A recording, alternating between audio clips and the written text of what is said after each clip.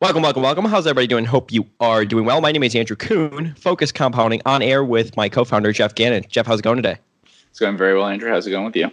It's going great. We hope it's going great for everybody else as well. Hey, if this is the first time that you're tuning in with us on YouTube, hit the subscribe button, thumbs this video up.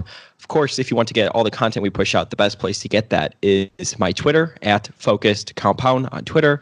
And then if you're listening on the podcast side of things, a rating and review goes a long way for us, and we definitely appreciate everybody that's listening. So today is April 1st, and the market's closed down negative 4.41%. Happy April Fool's Day, Jeff. Mm-hmm. It was a volatile day. Obviously, yesterday after the close, Trump came out and gave his press conference. And quite honestly, the conference sounded a lot more of a gloomy, type of attitude. I felt like he was saying, the next 2 weeks is going to be very, hard for Americans, and it sounded like he was. His sort of tone has totally shifted to the virus. And I think that scared markets. And, I don't want to talk day-to-day gyrations, but we are going just to say what happened in the markets on the day. And it did close negative 4%. In today's podcast, what we'll do is we'll go over the Focus Compound Daily, which you had or which I sent out. And if you're not familiar with that, to get access to this, go to focuscompound.com and enter your email, or follow me on Twitter. I tweet it out every day. People email into Jeff questions all the time. I imagine Jeff's getting flooded with questions, and then we will send it out to everybody if we think it's worthy for other people to read. And in the memo, I usually have a few links I thought was interesting. And Jeff, news came out today that apparently China, in case nobody knew this, China, they hid the extent of the coronavirus outbreak to the rest of the world. And that came out today. I think the White House found out about it maybe about a week ago, last week. But yeah, they lied to the rest of the world. Yeah, so if this is the report I think it is, then it's a leaked briefing from the CIA. So they're saying this, people who are briefed from the CIA. The truth is that the CIA, when we first spoke about coronavirus, you and me, long before we talked about it on air and stuff, there had already been news reports that the CIA thought that China was downplaying the virus. So the CIA has people all around the world who work in different offices, and it has people who are open source officers and things like that who read all sorts of news things and report about them back, sort of like analyze the news and stuff. So people inside the U.S. government get notice a lot earlier about the CIA's opinion of whether things a country is saying are true or untrue, whether they're downplaying it, why they're doing certain things they're doing, what their future plans might be, stuff like that. And so I mean, unfortunately, it seems like health officials and stuff around the world took information from China and plugged it into their models. So that's not good, what happened. But as far as the idea that people had doubts about both the actual number of cases and the actual number of deaths in Wuhan and even throughout other parts of China, I think that had been known by the intelligence agencies for a while.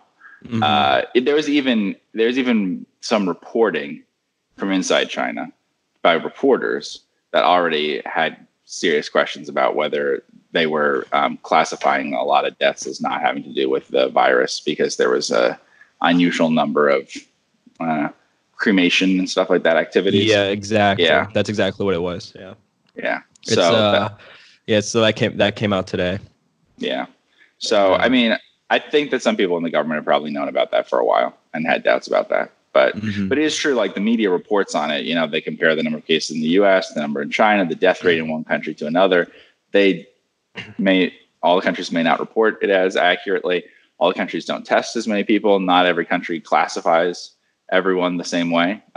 Even with whether China was hiding something or not, they certainly openly were saying that they weren't, if people didn't have symptoms, but they tested positive, they weren't counting them.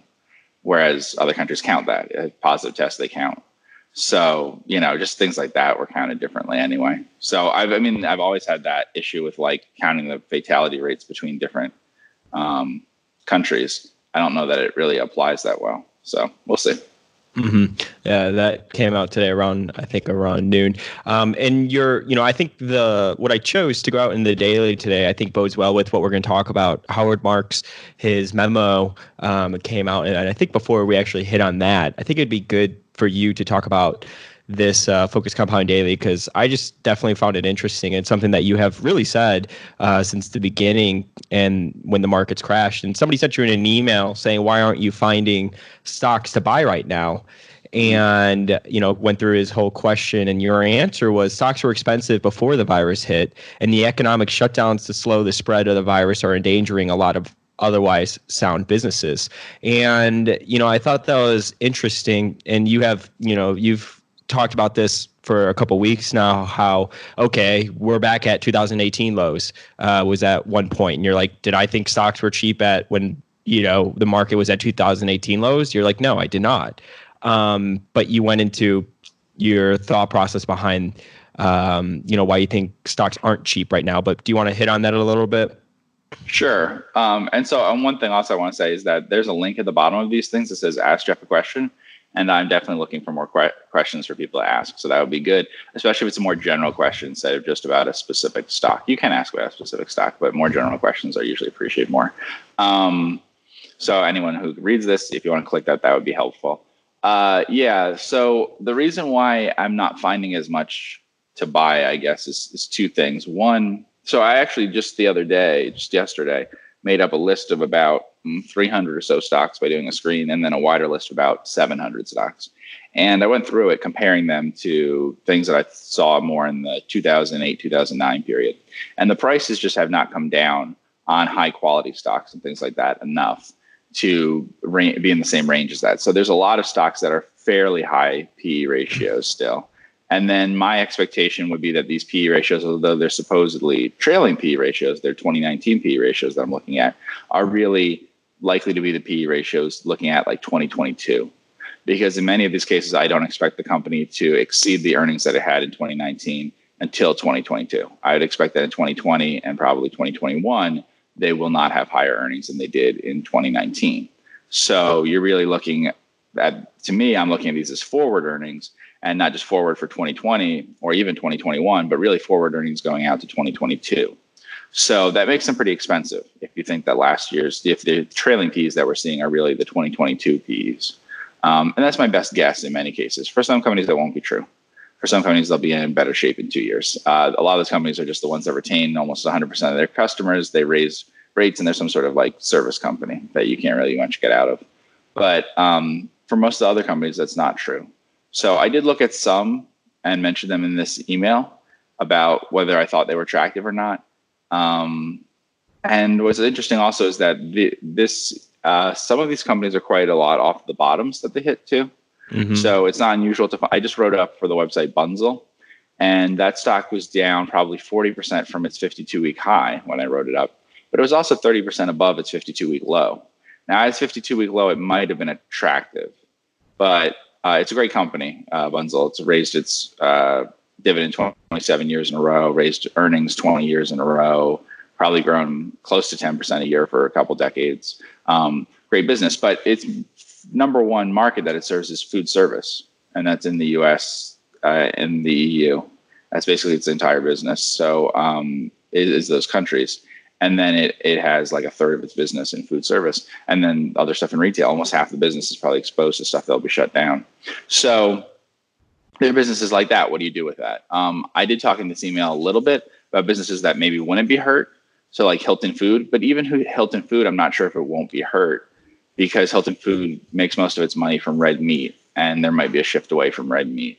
But it serves just groceries. So if people are interested, there are companies like that. Hilton Food does only serve supermarkets. It packs meat for supermarkets, and it does not pack any meat that goes into restaurants.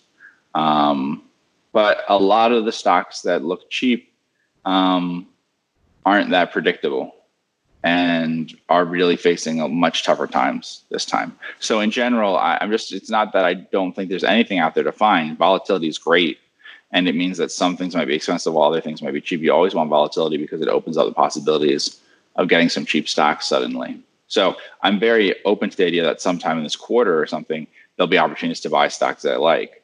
But at the same time, overall in the market and stuff like that, I'm saying that it's very, very different from 2008, 2009 in that both the stocks are generally more expensive and the effects on their earnings are likely to be higher.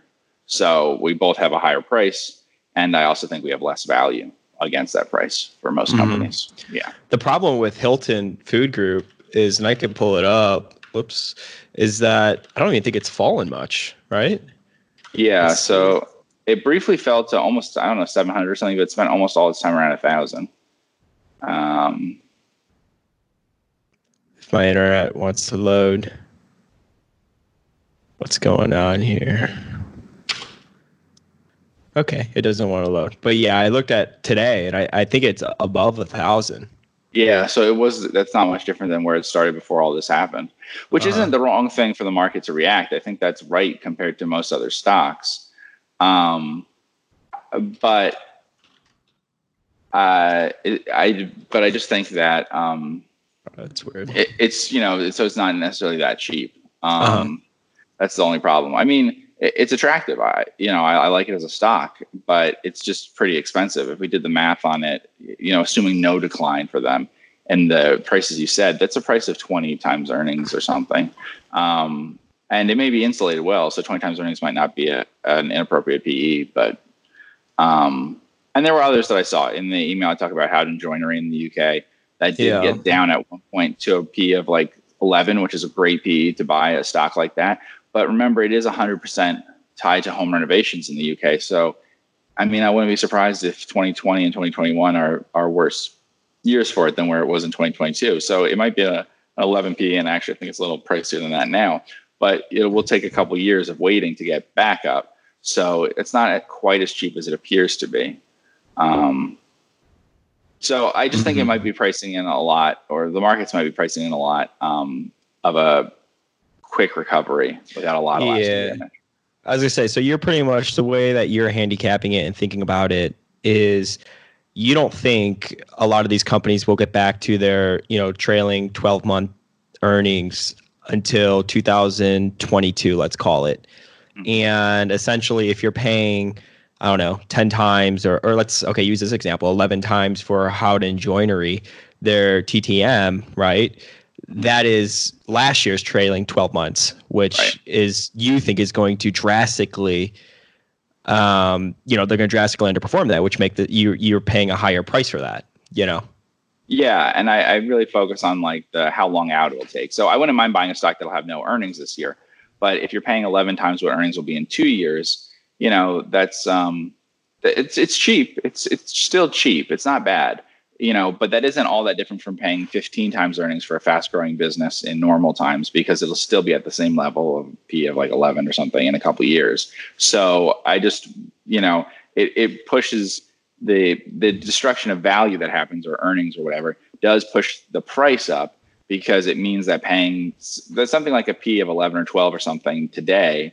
If I don't think that that E will be reached again for 2 years, that isn't all that different than if you bought a stock at like 15 in normal times and it kept on growing, because it usually takes only a couple years to start earning, 1/12 of what you paid for it in a few years instead of 1/15.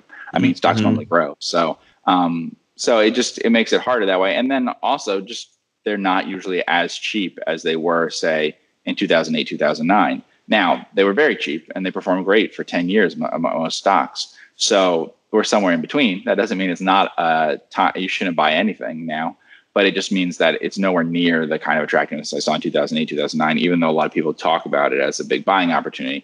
For most stocks, I'm not seeing it. For some industries we talk about and stuff, absolutely, it's very cheap.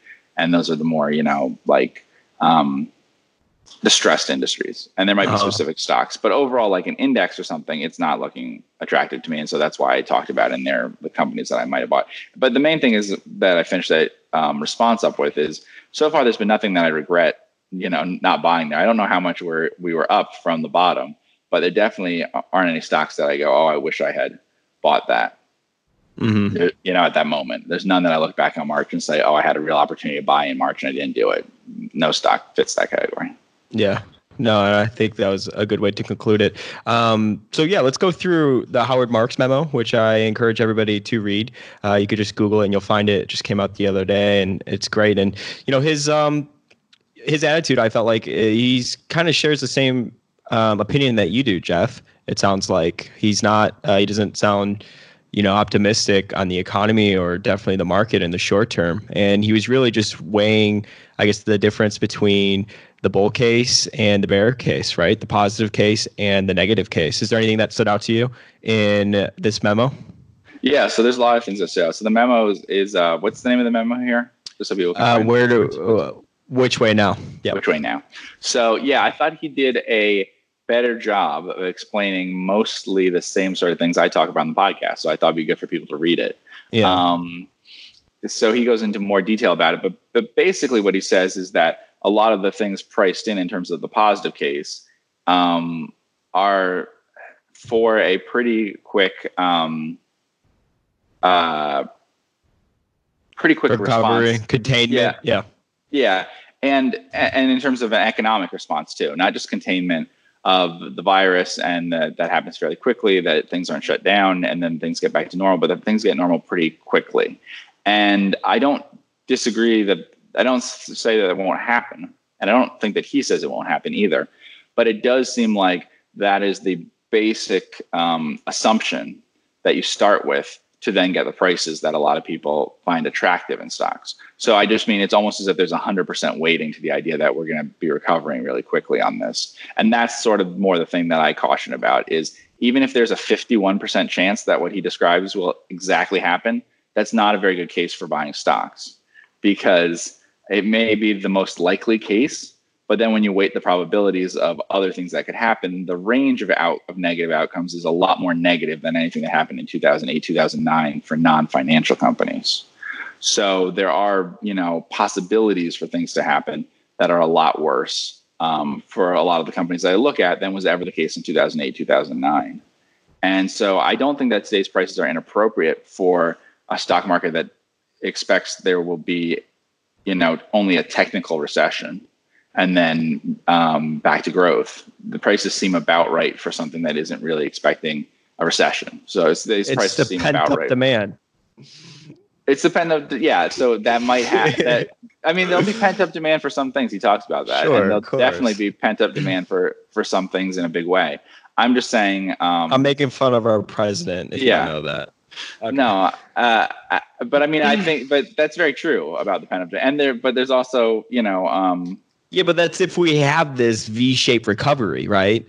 I mean, the positive case, right? He goes through the positive case and the negative case. We could read off the positive case. He even says it right here. Every forecast I've seen for the positive case assumes that the virus will be brought under control within 3 months or so, and that the curve is flattened and then turn around. And then we have this, sort of V-shaped recovery where, it may be terrible for Q2, right?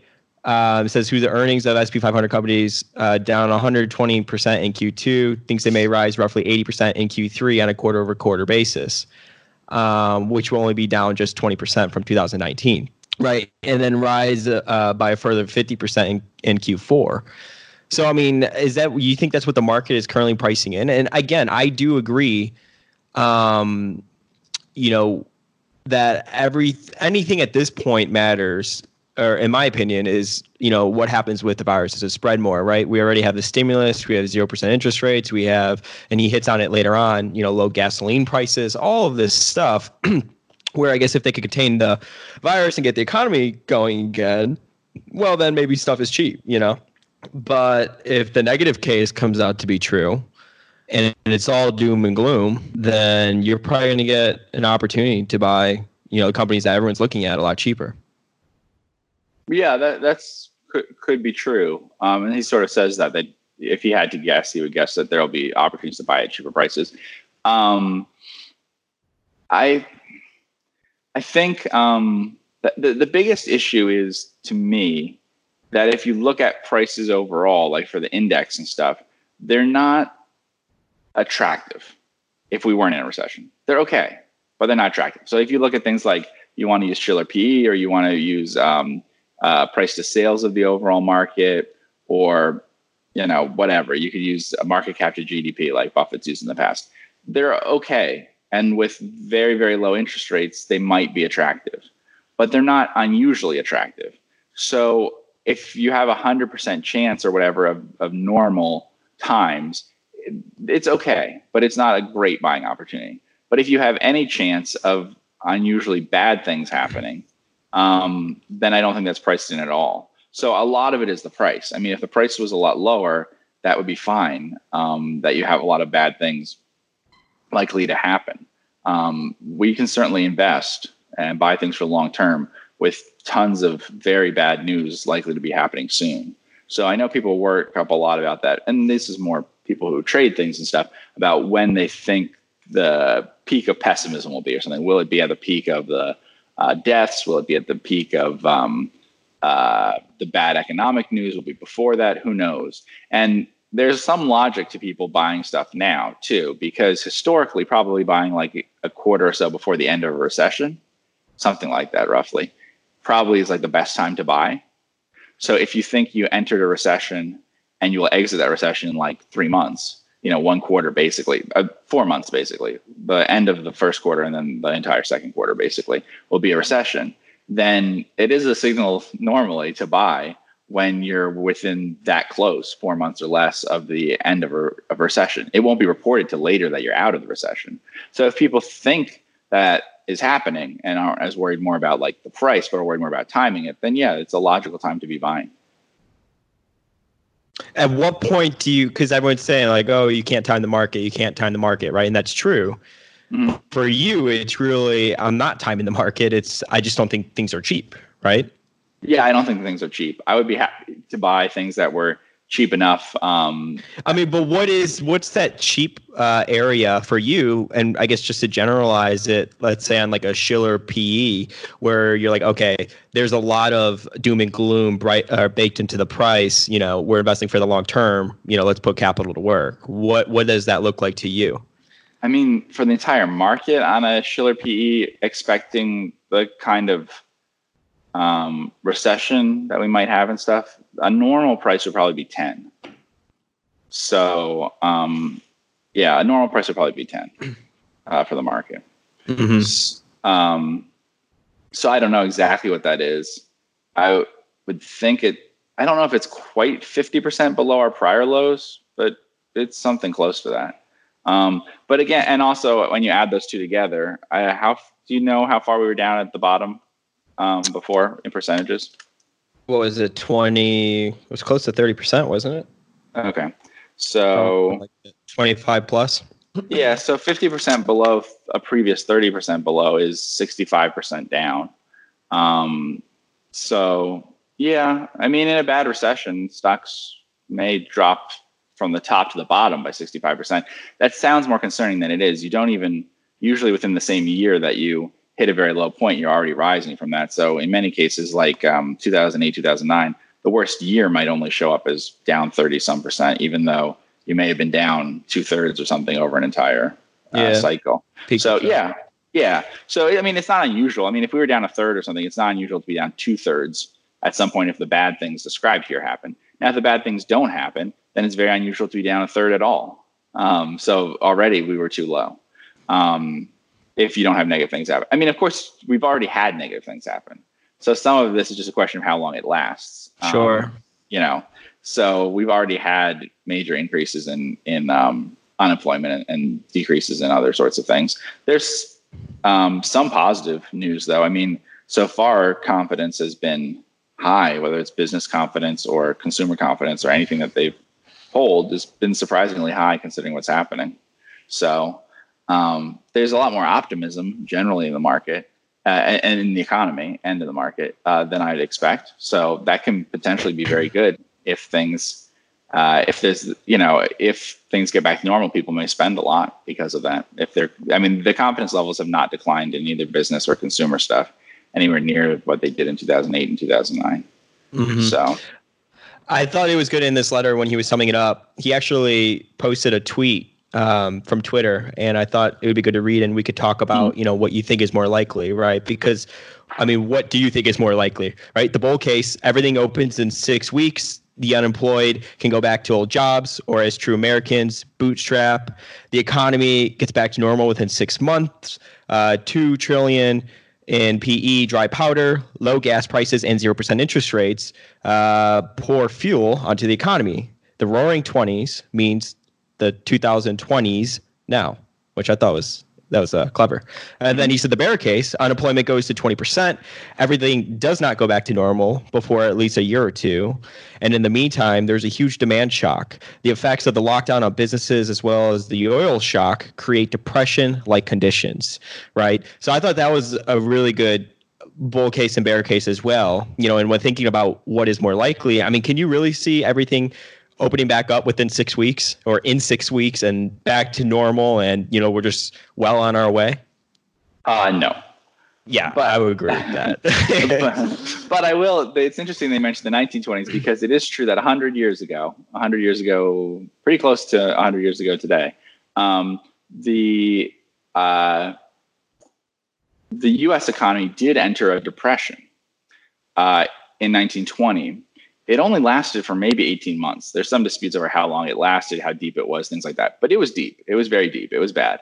And it came out of it really sharply and had an incredible boom phase to the 20s. And then, of course, the Great Depression happened. But so when we talk about things like, they use, like talking about booms or about depressions and things, those are just words that, I don't think it really matters when we say depression, recession, a technical recession of a quarter or whatever. It's just things about how far and deep things go down and how quickly they recover. It's true this is not like other times. So you could have something that's much deeper and then you recover from that.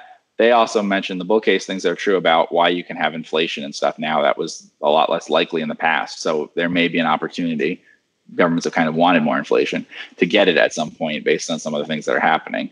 There'll be some parts of the economy where there'll be enough disruption that some consumer prices might have issues. I don't think that's the inflation that they were hoping for exactly if assets are deflating at the same time that prices on store shelves are going up. But I think the main thing is like the bull cases to me. I guess what I mean and why I like this memo is I think that you described the bull case and the bear case there. I think the bull case is priced in. And I don't think that the bear case is priced in. I think if that happens, what they said in the bull case, the returns for stocks for the next, several years will be okay, but they won't be a bull market type returns. That they may be from this. This is not the price at which you would start a bull market. So, it just isn't. It's too high. So if you look back at where previous bull markets started and how long they can run and how much money you can make off them, they can't starting at levels like this. So, but it can be a continuation of what we had before. So well said. Yeah.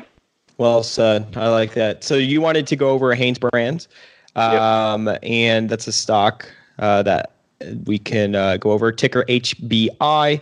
If you are wearing underwear, I'm sure you have HanesBrands on. Potentially, maybe. I don't want to assume. I don't know why this keeps crashing on me, but currently trading $7.39, and we could go over the PE. PE is trading about 5 times earnings of 2019's earnings. Why'd you want to go over this company, Jeff? Yeah, so this is one of the ones I was looking through a very long list of stocks. This is one of the very few that seemed cheap. It is, however, risky in a sense. I don't know how risky, though. So that's why I wanted to bring it up. It's one of the rare stocks that is at prices that remind me of what happened in 2008, 2009. So HanesBrands, like you said, makes underwear. They also make activewear. So Innerwear, which is they own underwear stuff under the Hanes name, but they also own various names of bras that you recognize too. So those are the two big innerwear businesses. And then they have activewear, which is basically like T-shirts. That's like 2/3 underwear, 1/3 of the other stuff.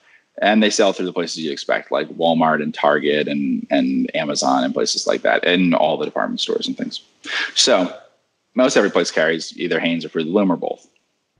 So what's interesting is the company has a lot of debt, right? And the market cap, what are we on the market cap now? $3 billion? A little less? 2.8 billion. Yep. Okay. Yeah. And that's an old quote too. So it's like 6% lower than that or something from today. So the amount of debt that they have is actually, so 2.6 billion. So the amount of debt they have is actually higher than that. So most of their, if you take the price today of the stock at what it's valued and at the debt at its face value, the debt actually is the majority of the enterprise value. So that's the reason why it might be down a lot. But what's interesting, if we go back to the QuickFS stuff about this stock, is that it's remarkably cheap. So if we go to, let's see. So if we go to the cash flow statement, I can show you this. Okay. So cash flow, you can see cash flow from operations for the last 3 years. Let's take as our average here. Averaged out to be minus the property, plant, and equipment.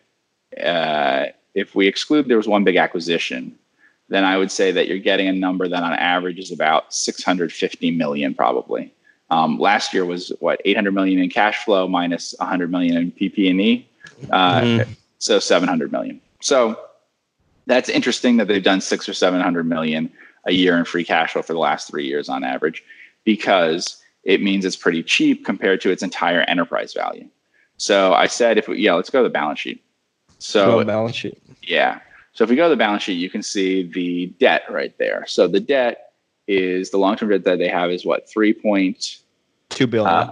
3.2 billion, and then they also have short-term debt of 281. So let's say 3.5 billion, a little bit more than that. So you have 3.5 billion in debt, right? That sounds like a lot, but you have, as of last year, you had 700 million in free cash flow, meaning after they had paid interest on their debt, after they had paid taxes and things like that, actual cash left over in the business.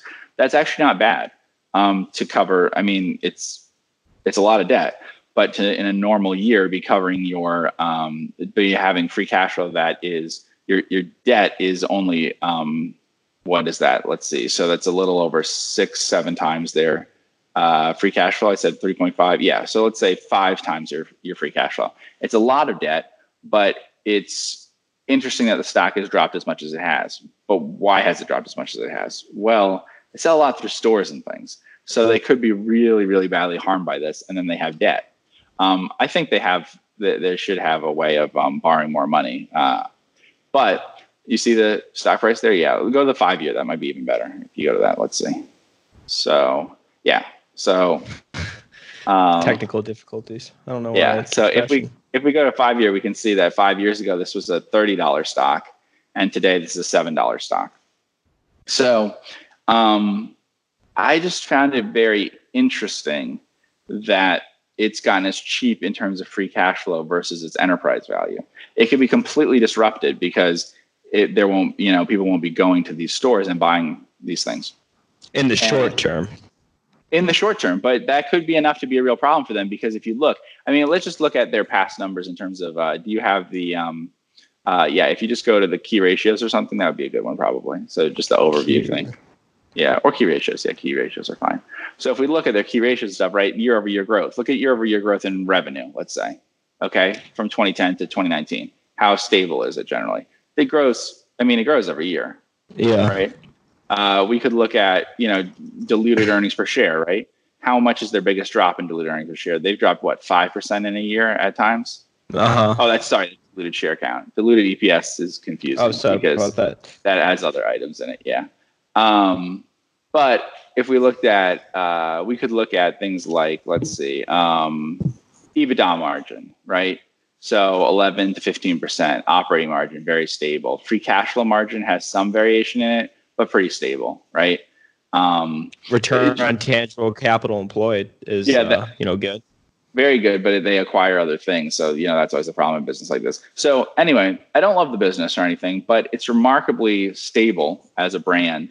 And that's something that can produce these earnings, but it in cash. And I don't think would have a problem, except it does have this issue of people can obviously put off purchases of underwear and activewear in person and in online for a period of several months. Now, I don't think that in like a recession, they'd be very badly hurt, though. So it really is something that just has to do with how long retailers shut down and the fact they have a lot of debt. But when people ask about like the stressed industries and stuff like, would I buy stock in Carnival? Would I buy something like that? I don't think so. But here's a stock that is more, has a debt problem and has a problem of currently the stuff they sell through is shut down. But you would think that after short-term survival of that, it should be fairly easy to work things out, whether that's with lenders or whatever, to be able to just extend things. So it does seem like a temporary problem, but has a lot of debt. It's not a very safe stock in a lot of ways, but it's very cheap. If you go to that overview, you can see, like, for instance, enterprise value to free cash flow is 8 times, right? So obviously price to free cash flow is way lower than that, but that's pretty cheap on an enterprise value basis. I mean, we normally look at stocks and people say, oh, 8 times EV to EBITDA, that's a good price. This is times free cash flow. This is only 8 times free cash flow. So, I mean, you get to a point eventually, if the market cap goes even lower, that you could replace the entire capital structure with debt. There are companies that have debt that's many, many times their free cash flow, 5, 6, 7 times their free cash flow, if they're as predictable as this. So I'm just pointing out, because it's kind of one of the few distressed selling type stocks, like it's dropped so much, that looks interesting from the perspective of if they could get over the initial problems that they have, meaning they don't have solvency problems through any shutdowns, then there's not a reason why they should do that poorly in an actual recession. Whereas a lot of companies we talk about, if they got through an initial period, they still would have the problem with recovery.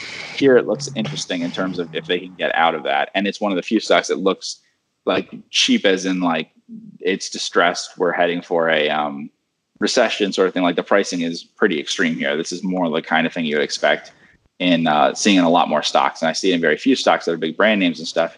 Here's one that I actually do see a really surprising price on it.